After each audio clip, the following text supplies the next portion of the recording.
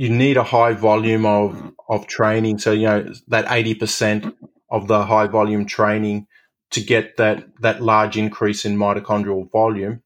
But getting that high intensity interval training, around about 100% of VO2 max and even above, then that seems to be more important for increasing mitochondrial function. And we've tended to see greater improvements in mitochondrial function with that level 3 type training. That Triathlon Show 215.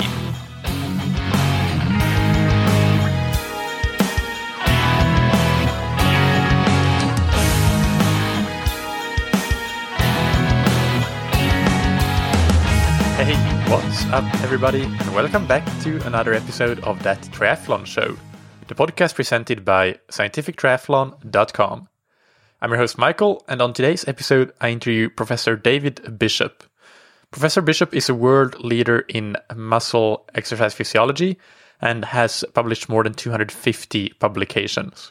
He leads the Skeletal Muscle and Training Research Group at the Victoria University in Melbourne, Australia, which has a focus of examining how exercise, genes, and diet interact to regulate skeletal muscle adaptations and to translate this new knowledge at a cellular and mitochondrial level into recommendations for improving human performance. And one of the main topics that we really get into today is discussing volume and intensity, the adaptations of each, and how you can balance the two adequately to get the best of both worlds, and which one might be more important than the other. So we'll get into that right after thanking our sponsors. First, we have Precision Hydration that you can find on precisionhydration.com.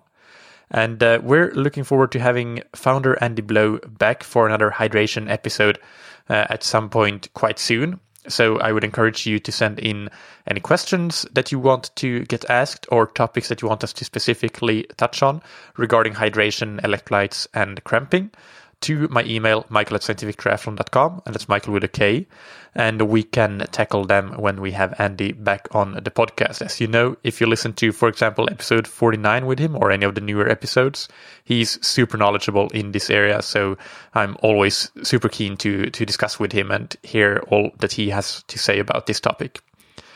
You can check out Precision Hydration's electrolyte products and get a free online sweat test on precisionhydration.com. And you can get 15% off your entire order with the promo code ThatTriathlonShow15. Also, if you're a new customer and you've never used Precision Hydration before, you can get your first box or tube for free with the code ThatTriathlonShow, all one word, all caps. Big thanks also to Roka that you can find on roka.com. Roka are the leading manufacturers of wetsuits, tri-suits, swimskins, goggles, and high-performance eyewear, and even casual day-to-day eyewear and prescription glasses. So check out all they have to offer in any of those categories on their website and get 20% off your entire order with the promo code TTS20. As we are now in 2020, perhaps you might want to check if all your equipment is in order, or if it's something that needs replacing, it's broken, that happens, wetsuits for example. If you're in that position, definitely consider Roka, because they spend so much resources on making sure that their products are the best in their categories. The amount of research and development that they do is really admiring. So I highly encourage that you check that out. With the wetsuits, for example, the Arms Up technology is a famous example of how Roka are super innovative to make their products the best that they can be. Check them out on roka.com, and the promo code is TTS20. Without any further ado, let's get into the interview with Professor David Bishop. Welcome to That Triathlon Show, David. How are you doing today? Yeah, I'm doing well. Thanks for inviting me on. It's a pleasure to have you. Why don't you start by telling the listeners a little bit more about yourself and your background and your research interests? Yeah, so I think my, like a lot of people, a bit of a varied background. So I initially started out as a physical education teacher, and so, teaching physical education in primary school and high school. And then I decided to go back and do a little bit more study. So I ended up doing a master's and then a PhD. And after that, I guess my first job was working at the Western Australian Institute of Sport. So that was working directly with elite athletes. Some of the athletes were, kayak athletes who went to the Sydney 2000 Olympics, as well as hockey players and also water polo team and a few other team sports as well. So that was a great sort of introduction to working with elite athletes. And then from there, I moved over to a university position. And so since then, so that's, nearly 20 years ago. So since then, been doing research broadly on trying to understand and also optimize adaptations to training and mostly more around the lines of, team sports, so intermittent performance, but also endurance performance. Yeah, and that's definitely from the endurance performance perspective that I know of you and your research. So I didn't really know that you have done that much in team sport. But if we're sticking to the endurance theme, what are the general things that happen, the adaptations that happen when we train on a physiological level that we're looking for, generally speaking? Yeah, and I think it's a really good point, and it's one of the big challenges in, I guess, doing what you're doing, being an athlete or a coach, but also in doing research, is that there's a lot going on. So you got your muscles and blood and your heart and brain, all those sorts of things are adapting. And I guess as a researcher, you need to try and focus in a little bit. So most of my research has been on specifically skeletal muscle adaptation. So looking at how the muscle adapts to training and to different types of training prescriptions.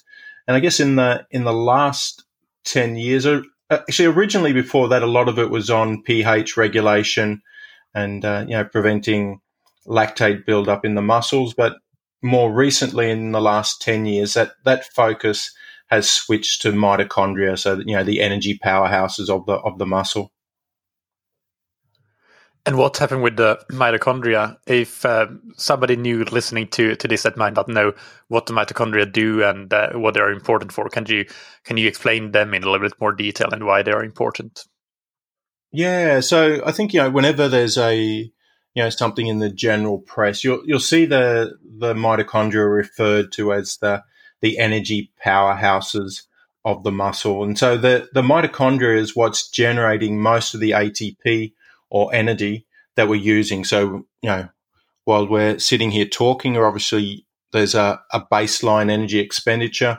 And so the mitochondria are working hard to supply all of the energy to support just your basal metabolic energy requirements. And then as you do endurance exercise, and your energy demands increase, the mitochondria are working hard to supply that extra energy that you need to perform the endurance tasks.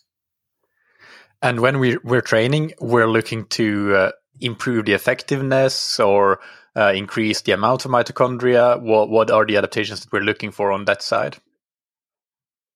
Yeah, you're asking some great questions, and that's another. So there's a lot of different mitochondrial adaptations that can occur. So I guess in simplistic terms, we can look at the content.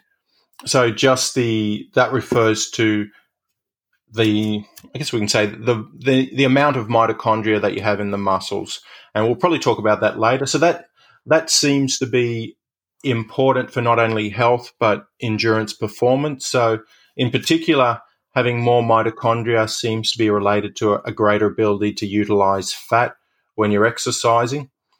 But we can also improve the function of the mitochondria, so the amount of energy that the mitochondria can produce. And we've seen that those two are not necessarily one and the same. So you can get improvements in mitochondrial function without improvements in mitochondrial content. And I guess there's also, if we want to talk about efficiency, there's also how quickly the mitochondria adapt to a metabolic perturbation. So, most people will feel that, when you start exercising, you have what's called that oxygen debt, in that your muscles aren't like a car, in that when you turn on the engine, you're getting all the fuel that you need to supply the the energy to drive the motor.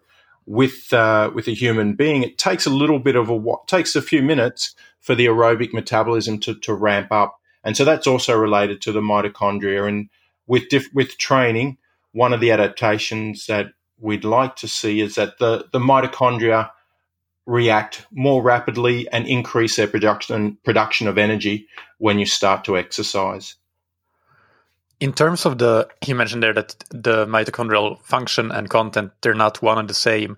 Are there specific types of training that lead more to an adaptation in one than the other? Or is that still an unknown, why they are not one and the same? Yeah, I think this podcast is going to be full of lots of unknowns, but we've definitely seen that different adaptations. So you'll see sometimes it can be confusing for some people. So there's some debate amongst different scientists working in this area. But with our research, we've tended to see that the very high intensity exercise, so close to VO2 max and above, seems to be better at increasing the mitochondrial function.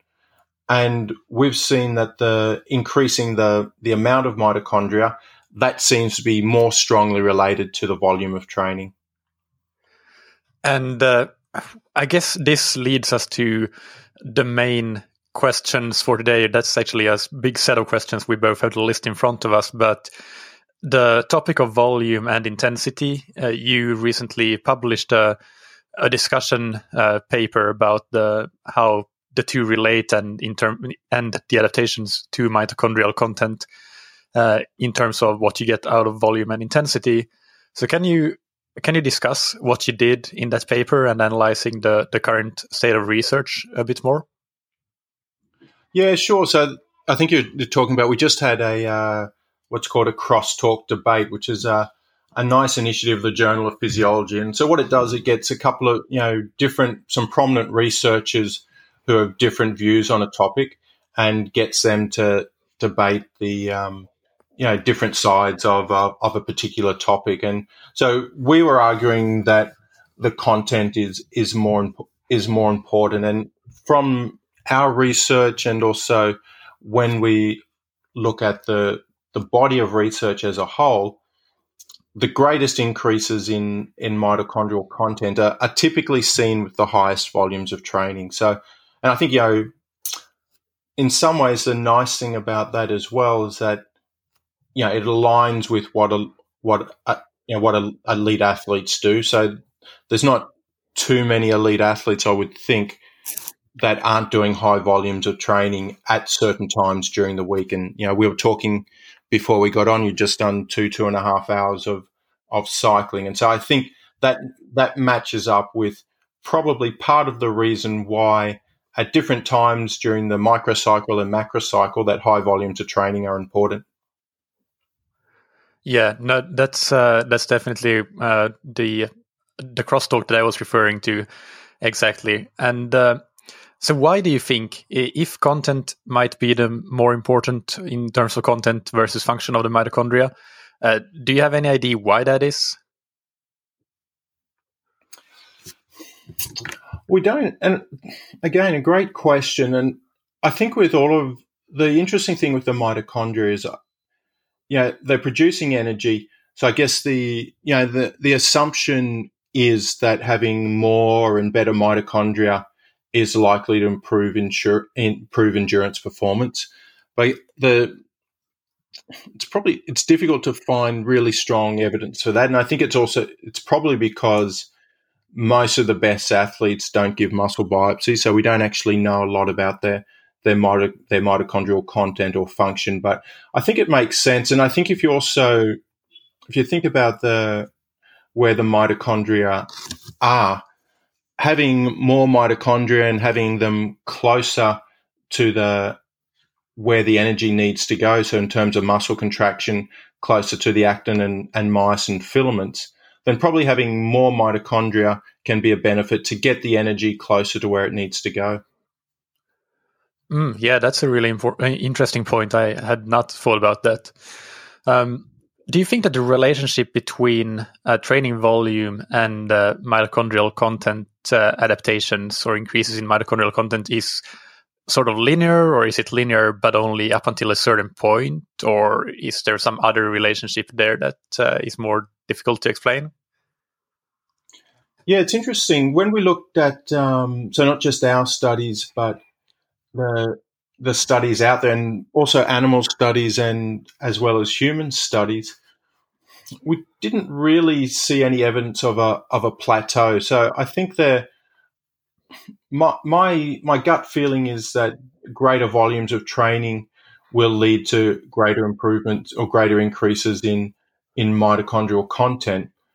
And they didn't actually measure mitochondrial content, but there's some really great studies by Hickson back in the 1980s, and they looked at changes in VO2 max over a 10 or 12 week training period, and they had quite high volumes of training, and they also didn't see any plateau in VO2 max after that time. So, I mean, obviously VO2 max will plateau at some stage, but I think that there has to be a point where it will plateau. But I think for most of the stuff I've seen, the volumes that have been tested, there does seem to be a linear relationship between training volume and increases in mitochondrial content.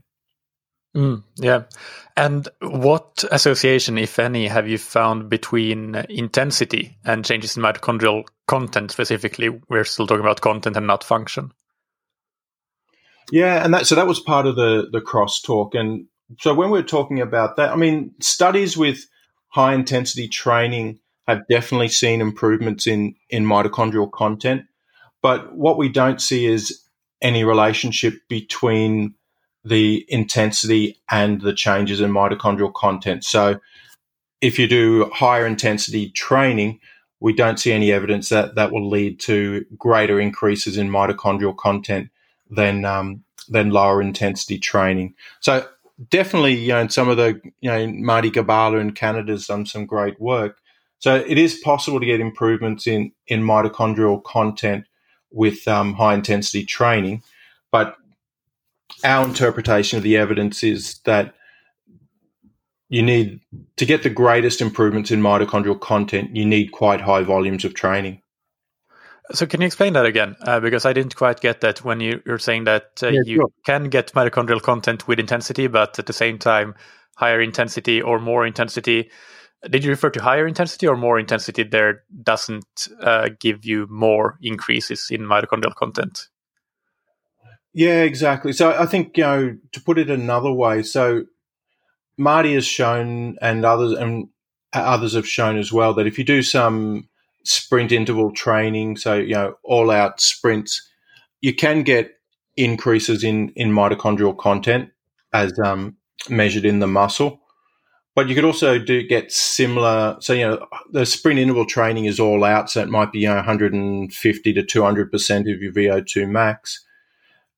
If you do some sort of high intensity interval training, you can also get some increases in mitochondrial content, and similar to the much higher intensity sprint interval training. So I think we don't see a linear relationship. So if you went from, 80%, 100% VO2 max up to 150% VO2 max, we don't see greater increases in mitochondrial content. You can see some small sort of 15 to 20% increase in mitochondrial content, but it tends to be less than, with some of the very high volumes of training, we can see upwards of 50% increase in mitochondrial content. Right. Okay. Yeah, that makes sense. What about in terms of the intensity level? Something I've talked and interviewed Professor Paul Larson quite a bit, a few times, and read his book and articles about high intensity interval training, and he seems to be prescribing mostly or trying to hammer down that if you are going to do high intensity interval training, trying to get to 90% of VO2 max or 95% of VO2 max, that's when you really might get the most bang for your buck of your intervals, and trying to design your intervals in a way that you'll reach that level might be optimal. Do you agree with that when it comes to intensity, or what's your view? Yeah, I think, my view, and I think it's consistent with the literature, is there's not one magic intensity. And I think, probably what our research supports more than anything else is some of the great work by Stephen Seeler on the polarized training concept.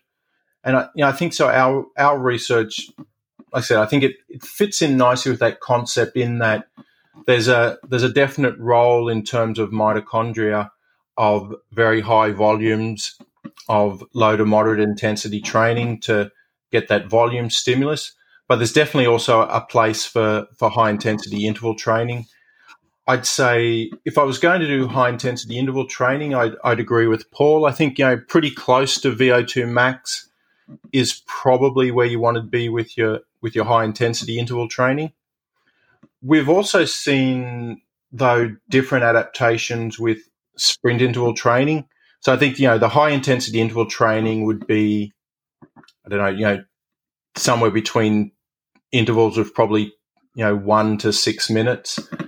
But if you're doing, the sprint interval training, which is close to all out for, around about 20 to 30 seconds, and then longer recoveries, up to around about 4 minutes or so, I think there's also a place for that. So I think, and this is also consistent with the way athletes train.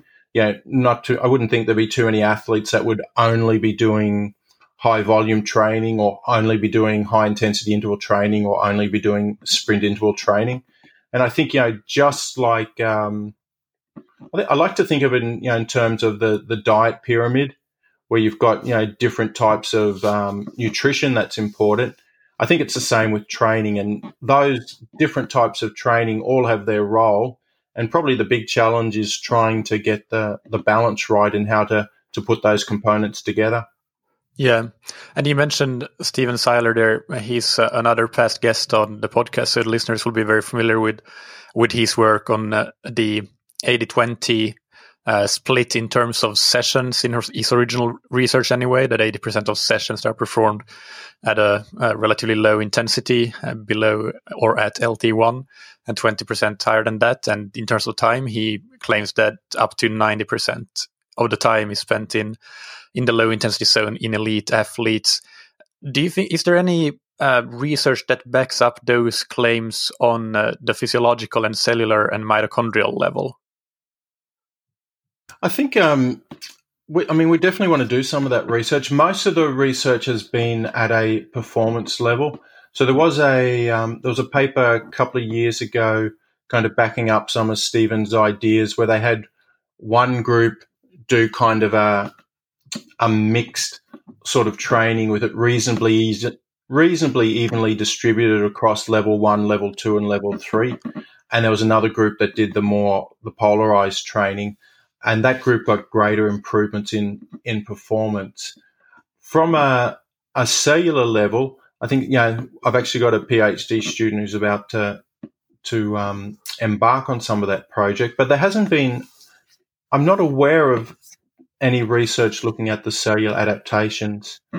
As I said, I think the closest you can get is if we look across the literature, and at least from the mitochondria, I think our research would suggest that there's a different role for those different types of training and different mitochondrial adaptation. So I think our work does kind of align with the idea that you need a high volume of training. So, that 80% of the high volume training to get that large increase in mitochondrial volume. But getting that high intensity interval training, around about 100% of VO2 max and even above, then that seems to be more important for increasing mitochondrial function. And we've tended to see greater improvements in mitochondrial function with that level 3 type training. Yep. And what about, that leads us to the moderate intensity training, so your classic tempo or threshold type workouts. Is there anything we can say about that type of training and how the adaptations that you might get from that? Yeah, and I think one of the, just a quick side point, I think the challenge is that the tempo training can be quite different for different people, and certainly if people are basing it on the the lactate threshold. We just published a paper towards the end of last year showing that depending on how the lactate threshold is calculated, you can get a very different power output. So I think you need to be, if people are out there reading the papers, you need to be very careful that you're comparing apples with apples in terms of the tempo or threshold training. I think, Stephen's work kind of says that most athletes avoid doing too much of that sort of tempo threshold training. I think, we haven't done a lot of research on the cellular adaptations there, but I think the research out there does support trying to avoid exercising doing too much at that particular intensity.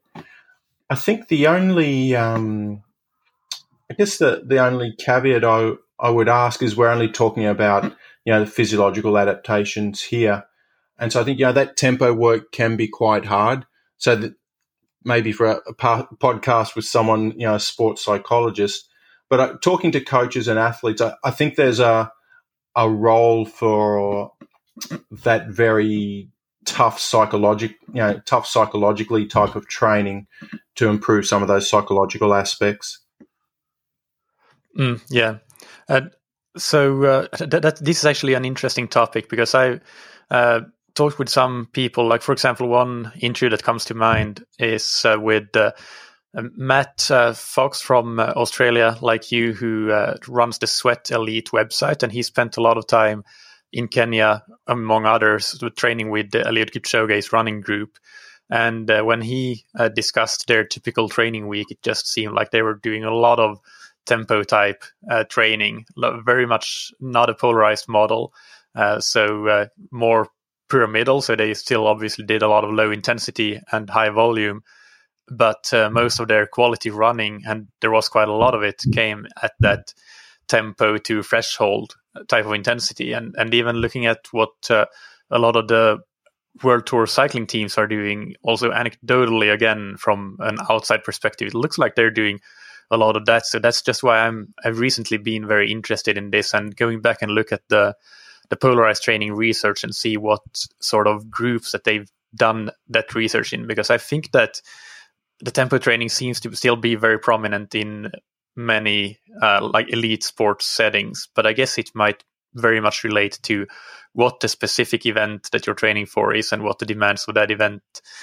is, because the demands of the marathon is very different from cross-country skiing, which is much more variable with the terrain and surges and things like that. And also the fact that these days in cross-country skiing, you might be a specialist at the sprint distance, which lasts 2 to 3 minutes, but you also want to do well in the 50K if you want to do well in the overall World Cup and bring home a lot of Olympic medals. So it's a fascinating topic always to discuss this.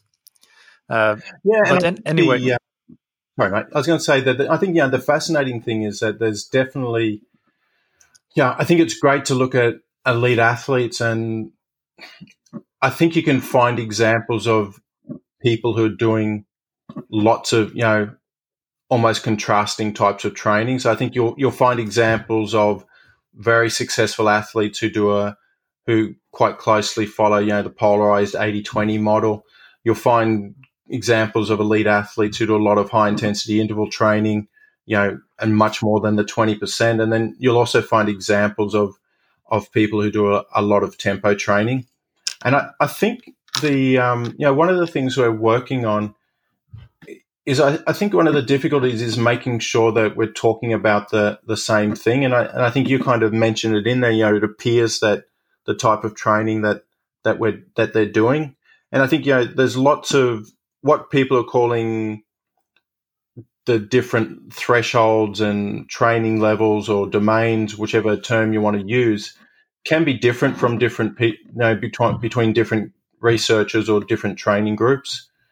And so I would say that what we've seen is that there's exercising below the lactate threshold which would probably include some of that tempo training, I think you can still do you can still get quite high volume training by doing that type of training.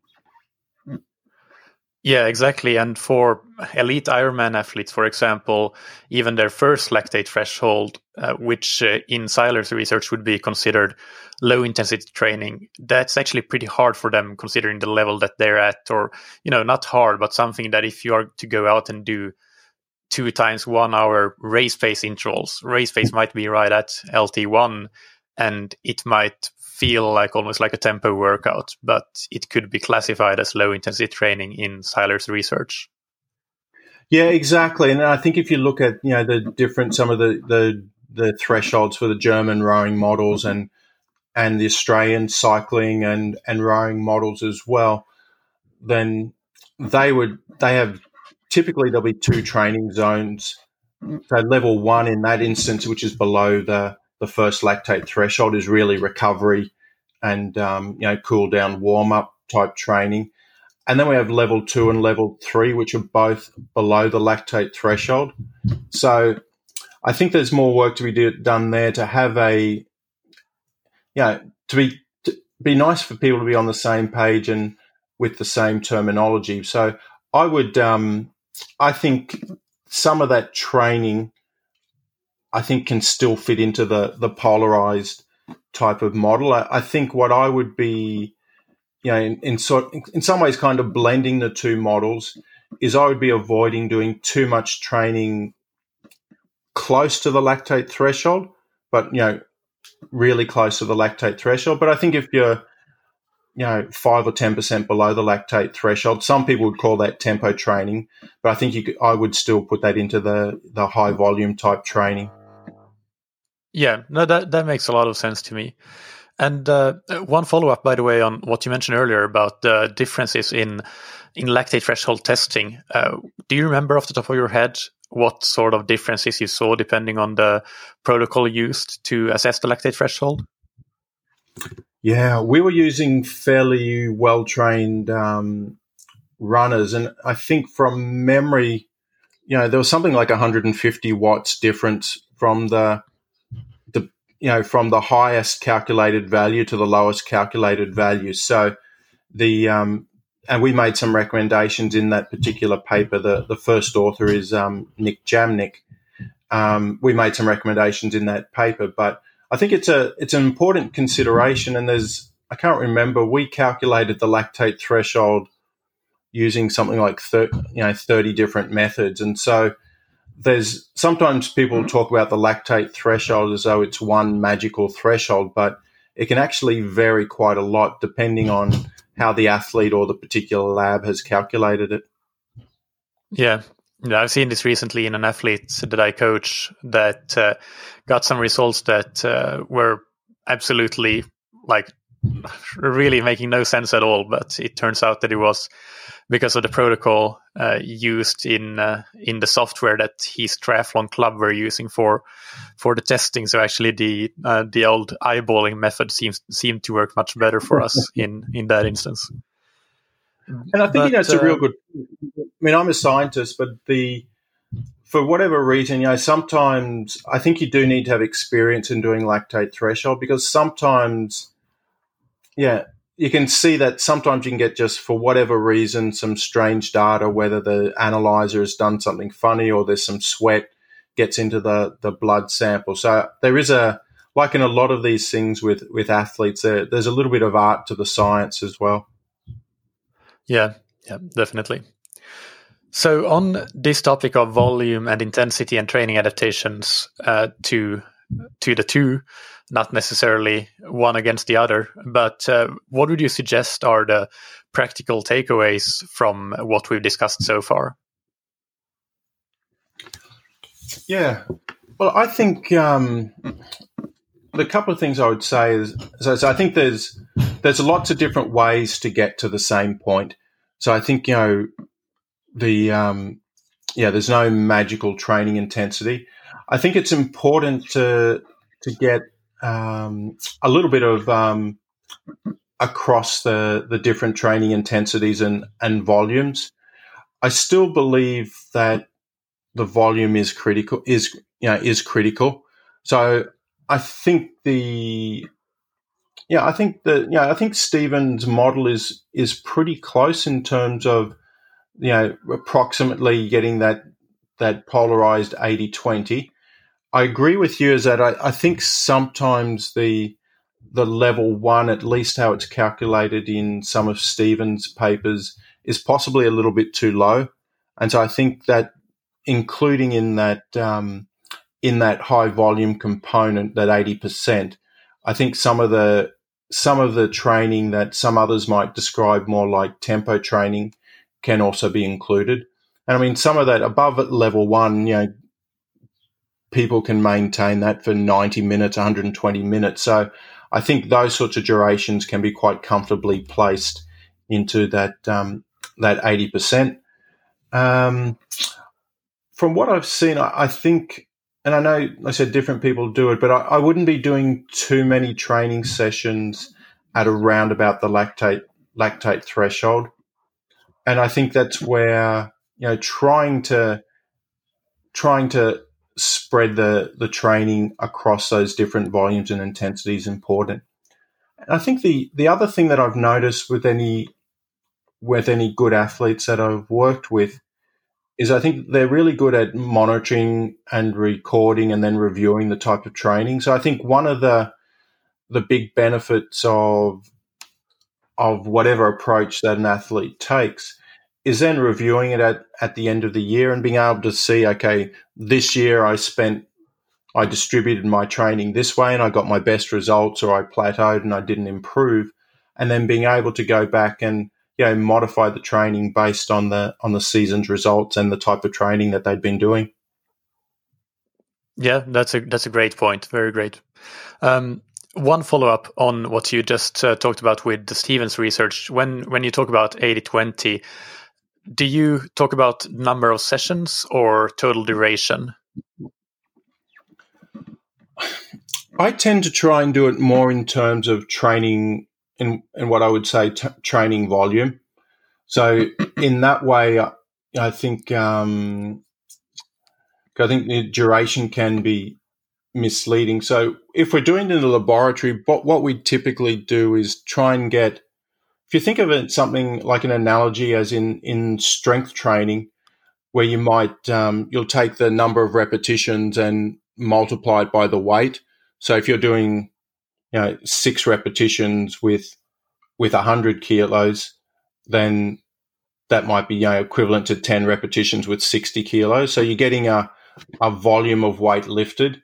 And so we tend to apply the same sort of approach to endurance training. So what we typically do is take the intensity and multiply that by the exercise duration in the actual training session. So that way, for argument's sake, a 20-minute high-intensity interval training session isn't the same as a 20-minute high-volume L1 low-intensity training session.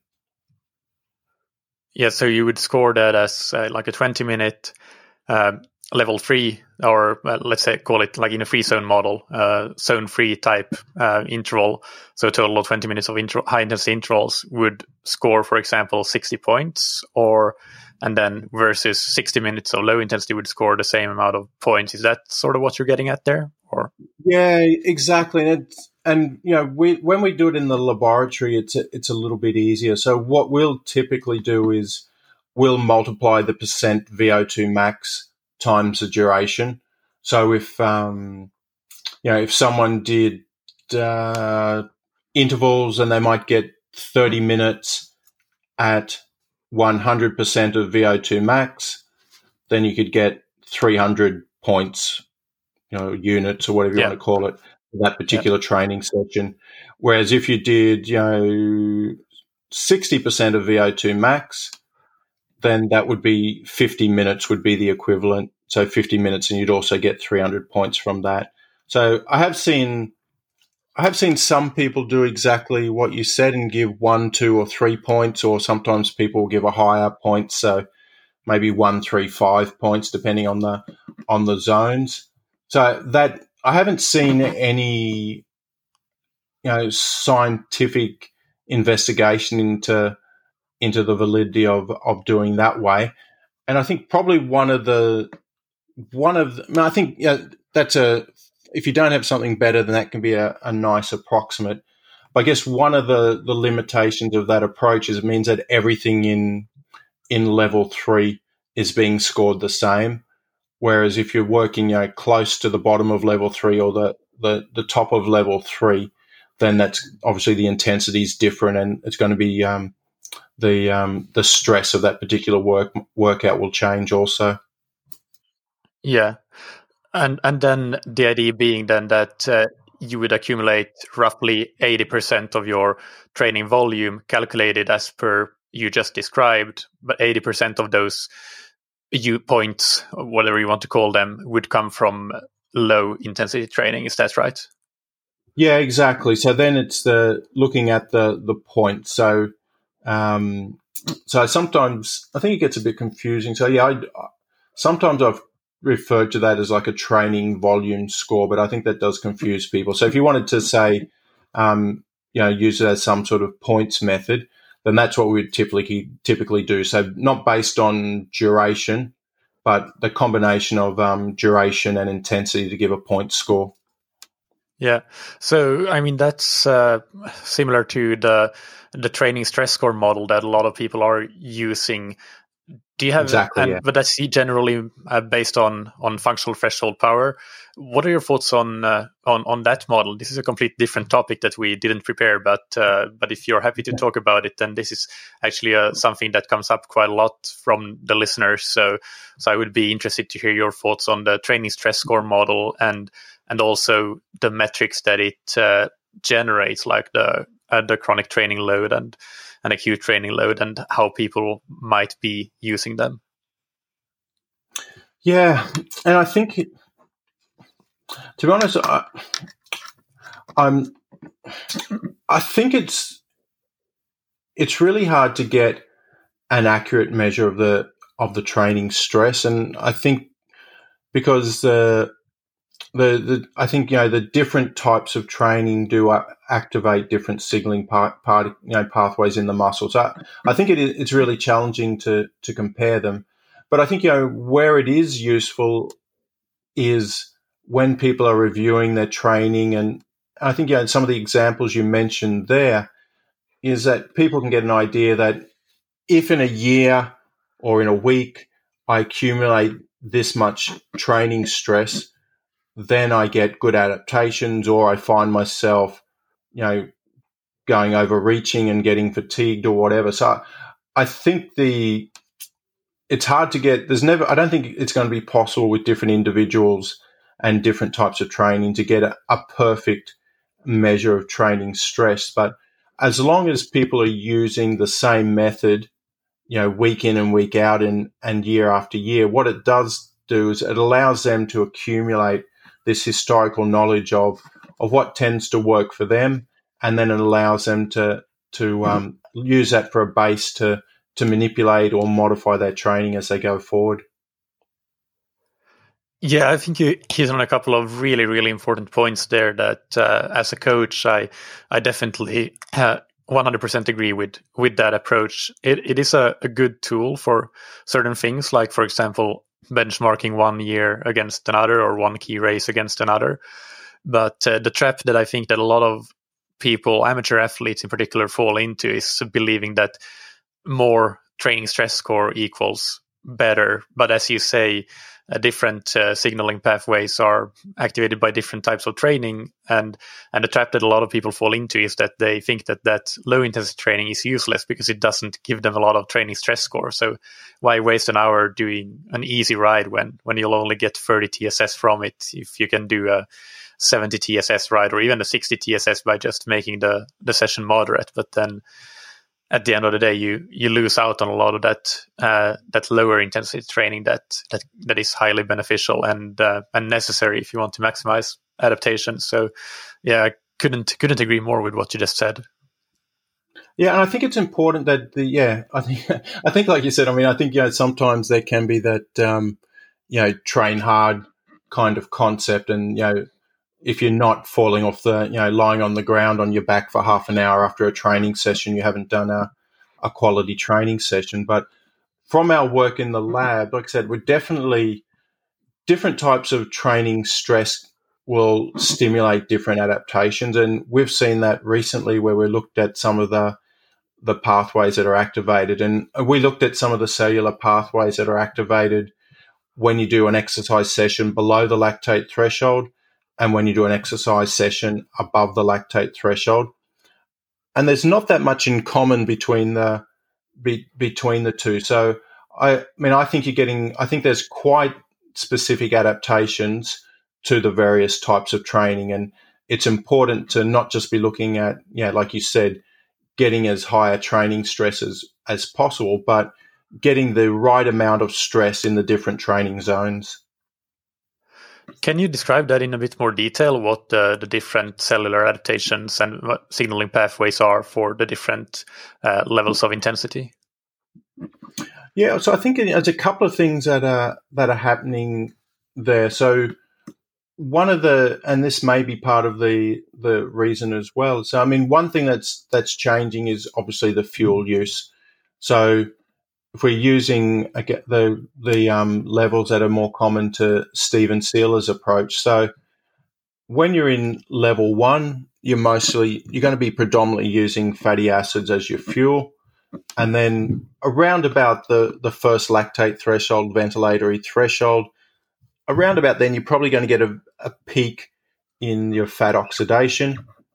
And then as you start to increase lactate in the muscle, that's going to feed back and decrease the fatty acid contribution, and you're going to start increasing the glycolytic contribution and get further increases in lactate. So that's probably part of the signaling process as well.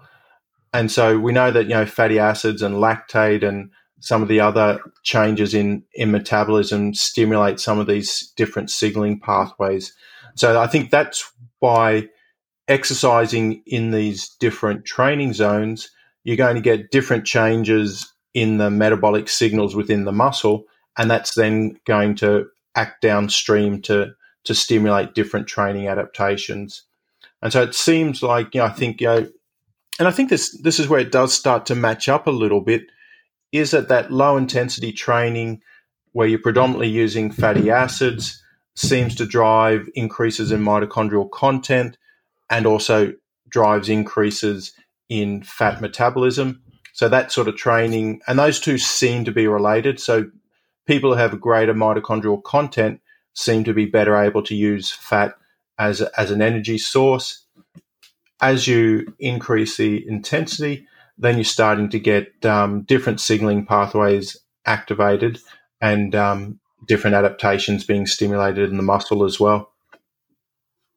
Yeah, that closes the loop pretty nicely. So a thing related to the higher volume training and increases in mitochondrial content that I know you researched is twice a day exercise. Can you discuss that a little bit? What effects we see there, and also practical considerations that we might need to make when it comes to training twice per day, which is very common for even a lot of amateur triathletes.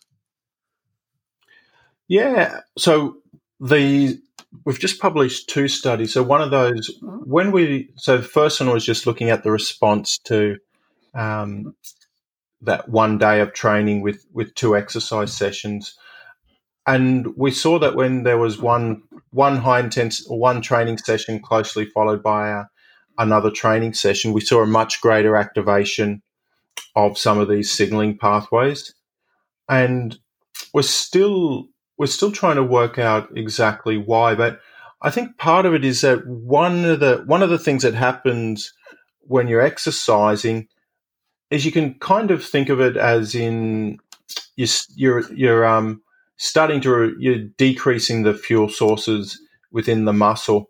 So obviously things like muscle glycogen get decreased, and you're also using up some of the fatty acids in the muscle. And we know that this kind of, for want of a better term, a nutrient deprivation is a really powerful signal to activate some of these signaling pathways.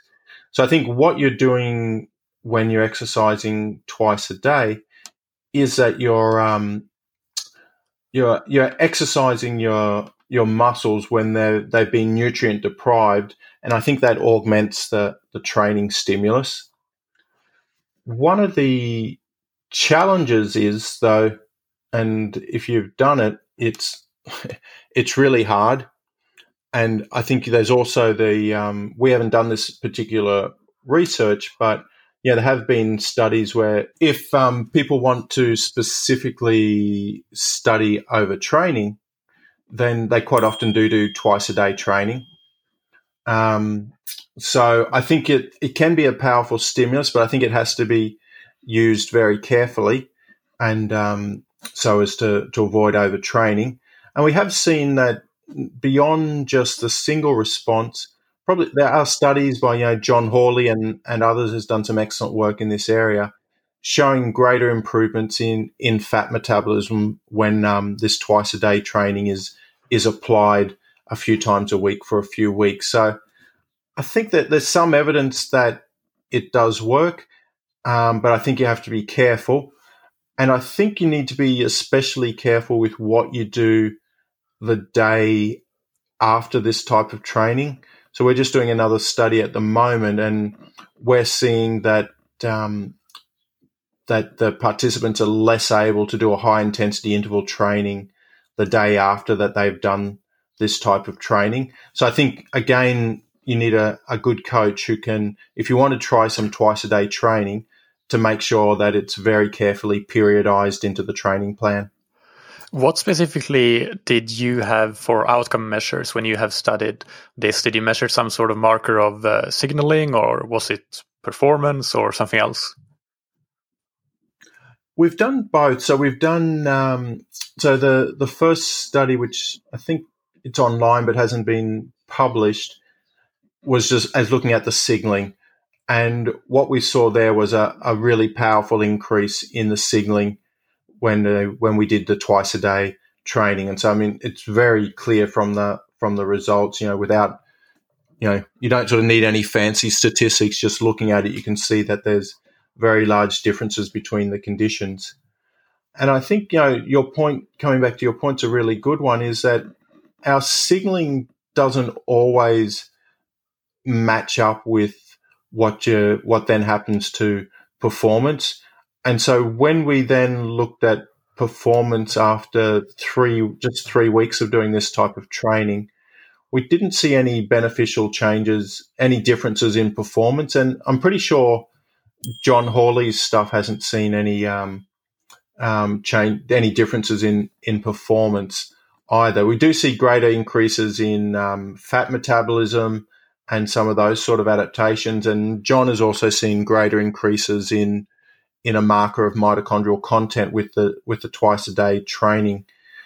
I think the important caveat is that all of the training studies, including ours, have been quite short and have been limited to, I think, 3 or 4 weeks. So it may be that a longer time is required to be able to see any performance benefits with this type of training. And has the control group done the same total volume of training as the experimental group here, or is that different between the groups? Yeah, in these studies, we always try and control the volume of training, and I think that's also one of the things that John in particular has looked at, is that when some participants are doing twice a day training, the group that's doing the twice a day training isn't able to train at as high intensity as they would normally be able to do. So that may be why the athletes aren't able to train as hard. So that may be part of the compromise, is that you're getting greater signaling, but it might come back to the training volume, is that the athletes end up either doing less intervals or slightly lower intensity when they're doing that second high intensity interval training session. This is a a really interesting topic, especially I think for triathletes, because we have to do swim and bike and run training. So if you're an ambitious triathlete, whether it's amateur, but especially if you're an elite triathlete, like you're going to do twice a day sessions almost every day. And but then these considerations are things that need to be taken into account, obviously, like, and finding a good trade-off between maybe trying to plan in only once per day sessions before you have your key intense sessions or something like that. If you're, for example, focusing on one particular discipline, let's say it's to swim, and you want to hit a couple of really good swim workouts per week, then maybe the day before that swim should be a once per day training. And these are just some thoughts that are racing through my head as I hear you explain this. Are there any other considerations that come to mind for you when it comes to planning this? For example, with regards to nutrition, both between twice per day sessions, but also after that second per day session, so that you can recover for the next day's training. Yeah, with and I guess again John Hawley and Louise Burke had a nice paper, I think towards the end of last year, talking about, because we're kind of getting into training with low carbohydrate. Talking there, so they talked about how to periodizing it. So I think the having the low carbohydrate, because of the previous training session, you can end up having low muscle glycogen stores before the second high intensity interval training. So that may limit some of the performance there. What we've been seeing is that we're just completing a study at the moment, and that it seems to be that consistent with most of the classic sports nutrition recommendations is that if you delay the carbohydrate ingestion after these high intensity training sessions, then performance the next day is impaired. So I would say that, especially, and I think it's consistent with the current guidelines, is that if the athletes are doing this twice a day training on occasions, then it's probably important to get carbohydrate quite quickly within that. If it is doing that type of training, it's important to get the carbohydrate within that post training window, so that they can rapidly replenish their muscle glycogen stores, so that they're ready to do the training, to do another solid training session the next day. Yeah. And I know that your wife is trying to get to you, so I'm just going to cover one more topic here before we go to the rapid fire questions. So keeping on that same theme, what about the impact of nutrition, whether it be in workout or training low and things like that? What impact do you know of, and how have you seen in own studies on signaling and performance adaptations, if you've done that research? Yeah, and I think this is interesting. It's where there's sometimes a little bit of a mismatch. So I think the training low idea, so training with low muscle glycogen stores, is really powerful to increase the signaling. But what we don't seem to be seeing is that necessarily being translated to performance. And I think part of that is because sometimes if the participants, the athletes are training with low muscle glycogen, it's probably affecting the quality of their training session. So I think the recommendations keep evolving, but I think some of the current idea is to maybe use the low muscle glycogen type training for when there's the low intensity training, because it may feel a little bit harder, but the athletes will still be able to complete the training session even if they've got lower than normal muscle glycogen stores. So trying to, I think, focus on the quality of the training session and using the low muscle glycogen type training when it's not going to affect the training quality. If, as I said, if there's going to be a hard training session the next day, then replacing the muscle glycogen stores quite quickly. So taking carbohydrates, within that first hour or two post-exercise, that seems to be important to ensure that a quality training session can be done the next day. Yeah. I interviewed John Hawley as well on this topic, among others, and his recommendation was to do the train low type of protocol. Generally, at most twice per week. He said that any more than that, and it might be too much, even if you keep it to the low intensity sessions. So that was his point of view on it. Would you agree with that? That there is a limit to how often you should do it, even if you stick to the low intensity sessions?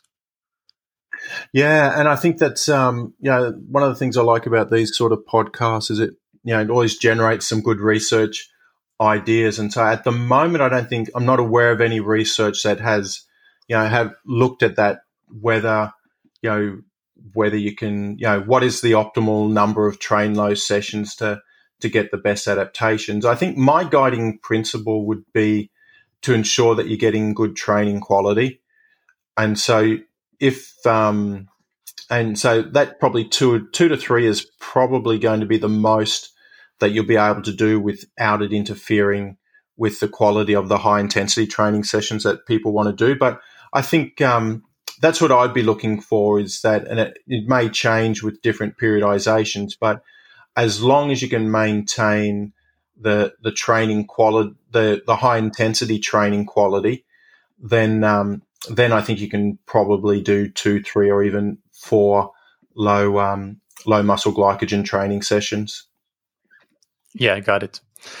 And is there any other research that you're working on or have been working on that you want to discuss or just mention, so that we can keep up to date on what's coming up in your neck of the woods there?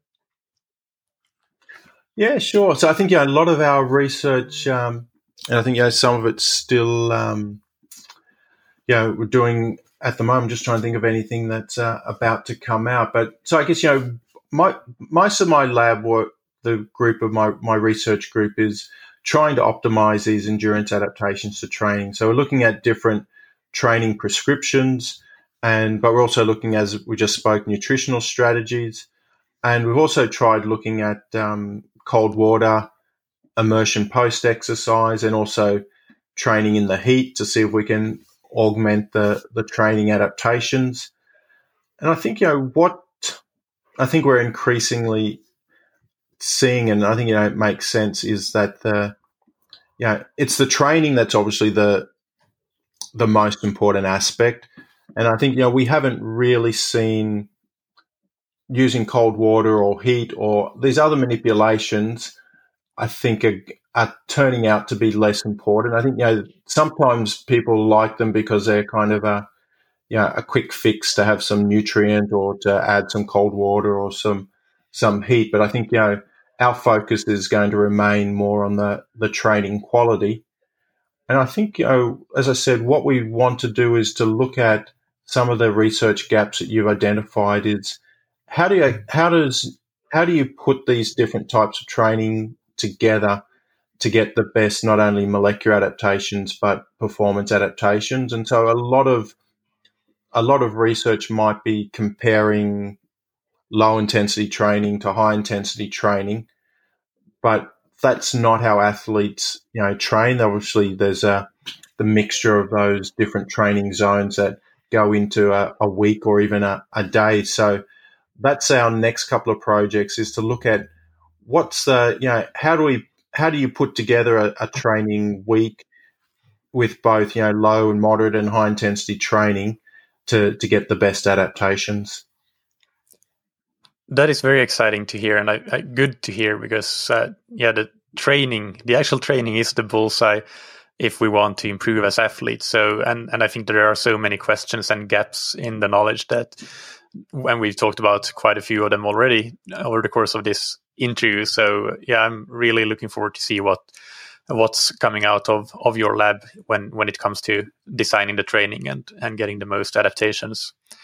So where can we keep up with your work? What is your lab, and what are the social media handles and other outlets where we can follow what's going on there?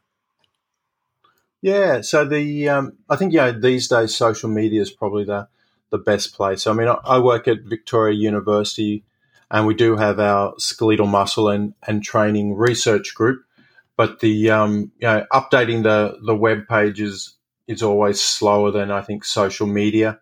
So all of any of our new publications we'll put on Twitter, and so my handle there is Blue Spot Science. And so if there's any new publications, people can definitely find them there, as well as the research of a lot of the other people that we've mentioned. I quite often retweet their work if it's related to this particular area. Perfect. And to wrap up this interview, I have a few rapid-fire questions for you, just one sentence or less to answer these. And the first one is, what's your favorite book, blog, or resource related to endurance sports? Okay. Or physiology. I'm actually going to, if I may, give you a completely different one. One of the books I read recently, which is brilliant, I think, is a book called Factfulness. Yeah, I've heard about that. It's on my to-read list, actually. Yeah, really? I think, I mean, I really enjoyed it. And I think it's basically, in many respects, it's kind of, like the fake media type thing, but it's really, and where I think it's relevant is it's about interpreting data.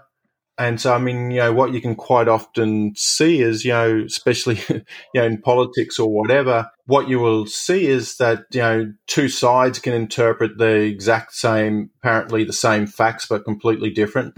So it just goes through, I think, it points out a lot of things that you quite commonly see reported on, and just says, look, this is, how to get to what the real facts are and not what people are telling you are the facts. Yeah.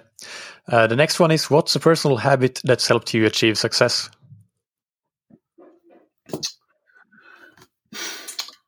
I think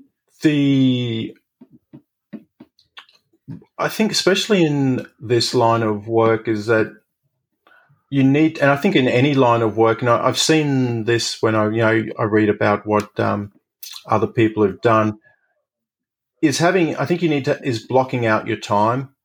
So, and I try and have, a few hours each day where I don't look at any email, I don't respond to email, I don't answer texts or anything like that. So I think avoiding distractions is key, so you can get quality work. So, and not looking at turning off all my notifications so that, I can wake up and do 4 or 5 hours of work before I'll get distracted by any emails or texts or whatever it might be. And finally, who's somebody in sports or academia that you look up to? My bias is, I like good scientists who are also doing,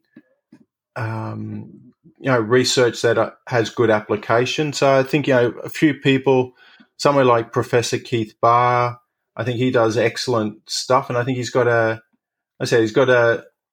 really good scientist, but he also has a way of communicating what that research means to other people. I think someone like Trent Stellingworth in Canada as well, another really good scientist, but a good scientist who understands athletes and how to communicate scientific findings simply and clearly to the athletes and coaches. Excellent. Thank you so much, David, for coming on this interview. It was really great talking to you and hearing all your knowledge about these topics. So really appreciate it. No, it was a pleasure to chat to you as well. I hope that you enjoyed that interview. And as usual, you can find the show notes on thattriathlonshow.com. There we will have links to some related episodes, guests that we mentioned during the interview, like Steven Seiler, John Hawley, Professor Paul Larsen, and you can go and listen to those as well. Also, of course, links to the paper, the crosstalk that we mentioned, exercise training volume is more important than training intensity to promote increases in mitochondrial content. That was the basis for quite a large part of this discussion that we had. So you can go and check out that original paper from the show notes or from the episode description. One general update, and this is probably the last episode that I will, or the second to last episode I will promote this, but I'm looking to fill 2 roles at Scientific Triathlon, one project-based and one part-time recurring weekly task. The first one, the project, is we are looking to revamp the scientifictriathlon.com website very soon, and we need some professional help to do so. So if you are a web developer working with WordPress websites, then please contact me, Michael at scientifictriathlon.com, and that's Michael with a K, to get more information. And the second role is the podcast show notes editor. So simply, we need somebody to take over the role of turning the audio content that I produce here on Mondays in the podcast episodes and turn that audio into well-written, well-structured text-based content on the website. So that is the show notes editor role. Again, email me if you're interested to get more information. Next Monday, I interview Dr. Charles Samuels, and the topic is sleep. It's a very interesting one, especially Dr. Samuels' take on wearables and how they probably do you more harm than good if you're tracking your sleep and trying to get objective data from that. So stay tuned for that, stay subscribed. Of course, in the meantime, there's a Q&A on Thursday to look forward to. As you are preparing for your races in 2020, if you are in need of any help or guidance, do check out scientifictriathlon.com and the training plans and coaching services that we offer there. That can help you get the most out of your 2020 training and racing season. Finally, big thanks to our sponsors, Precision Hydration, that you can find on precisionhydration.com. Go and take their free online sweat test to get an individualized hydration strategy for your next race. And get 15% off your order with the promo code THATTRIATHLONSHOW15. Or get your first box or tube for free with the promo code THATTRIATHLONSHOW, all one word, all caps. And thank you to Roka, that you can find on Roka.com. Go and check out their wetsuits, tri-suits, swimskins, goggles, and high-performance eyewear. And get 20% off your order with the promo code TTS20. Thank you, as always, for listening. Keep training smart and keep loving triathlon.